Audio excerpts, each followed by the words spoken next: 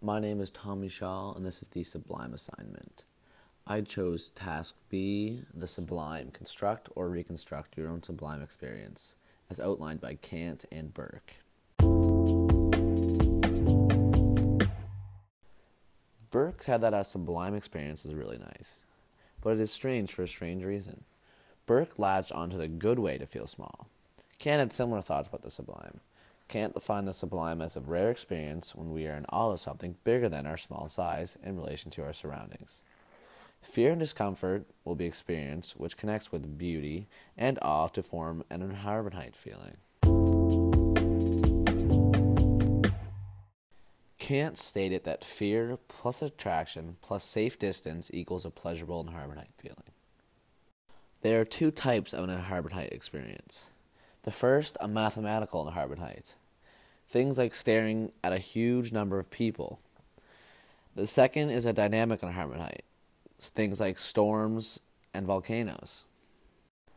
My Sublime experience will be based on a dynamic inhabitite.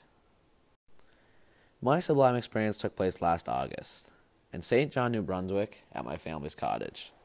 It was a sunny day. We had lots of fun all day playing in the water, when it suddenly turned cloudy.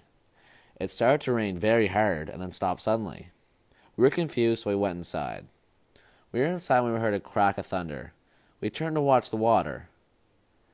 Then the most amazing lightning bolt hit the water. Then moments passed, and then another, and then another, and then another. It was a surreal experience. Thunder and lightning continued for about 20 minutes. Each crack of thunder and each bolt of lightning kept me and my family intrigued. The storm took place early evening. It was perfect lighting to watch the lightning. The thunder was the loudest sound I ever heard. It shook all of our eardrums, and the lightning was so clear and easy to see. As well as with each bolt came a different shape and size. I think this is why we are all so intrigued. I used to find lightning frightening, but after this amazing experience at my cottage, I find it amazing now and very interesting.